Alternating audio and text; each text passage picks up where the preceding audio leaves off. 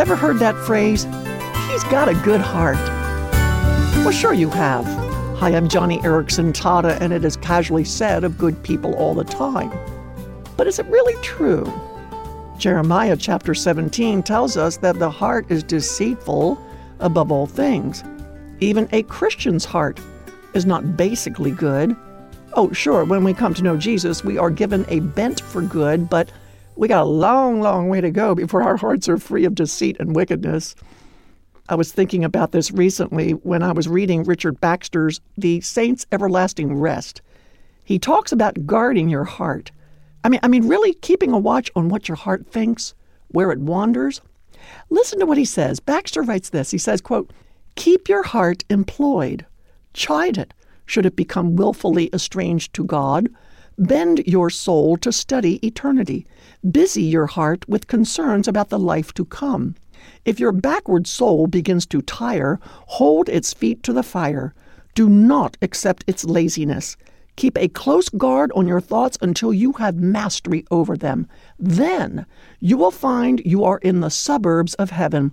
Then you will meet with those abundant consolations for which you have prayed and panted, and which so few Christians here ever obtained. Is it not fitting that our heart should be set on God, when the heart of God is so much set on us? He has given us the sun, the stars, the moon, the night, the day.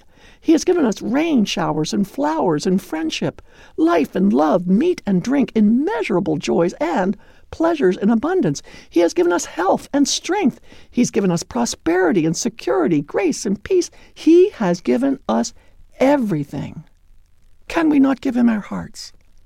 If God does not have our heart, who or what shall have it? Oh, my goodness. Are those great words or what? And so invigorating. And when I read them, I thought, Jesus, help me guard my heart. I'm going to keep my thoughts in check. And should the devil entice me or try to bait me with some forbidden pleasure, my soul's going to respond with Nehemiah, who, when there were those who tried to entice him away from God's business, he answered them in Nehemiah chapter 6, quote, "I am doing a great work and cannot come." In other words, I will not slack off and do your bidding, devil. I cannot and I will not come to you when you say, I'm being too hard on myself, or that I should not sweat the small stuff, or that God would not mind this one little time. No, I am doing a great work. And like Nehemiah, I'm managing my heart. I'm busying my heart with more heavenly concerns, and I will not allow it to enjoy time off. And if I do allow it to rest, it'll be a godly rest, not a license to let it do whatever it pleases, because I know my heart. It's prone to wander, prone to leave the God I love. So, Lord Jesus, here's my heart. Oh, take and seal it for thy courts above. Oh, dear friend, guard your heart, would you? Because the Bible says out of it flow the issues of life. Be like Nehemiah.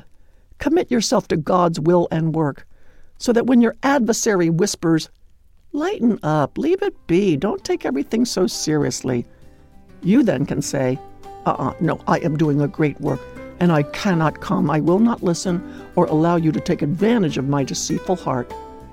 Because think of it, he who did not spare his own son, but gave him up for us all, how he will not also, along with him, graciously give us all things. And if he did that, you can at least commit your heart to him.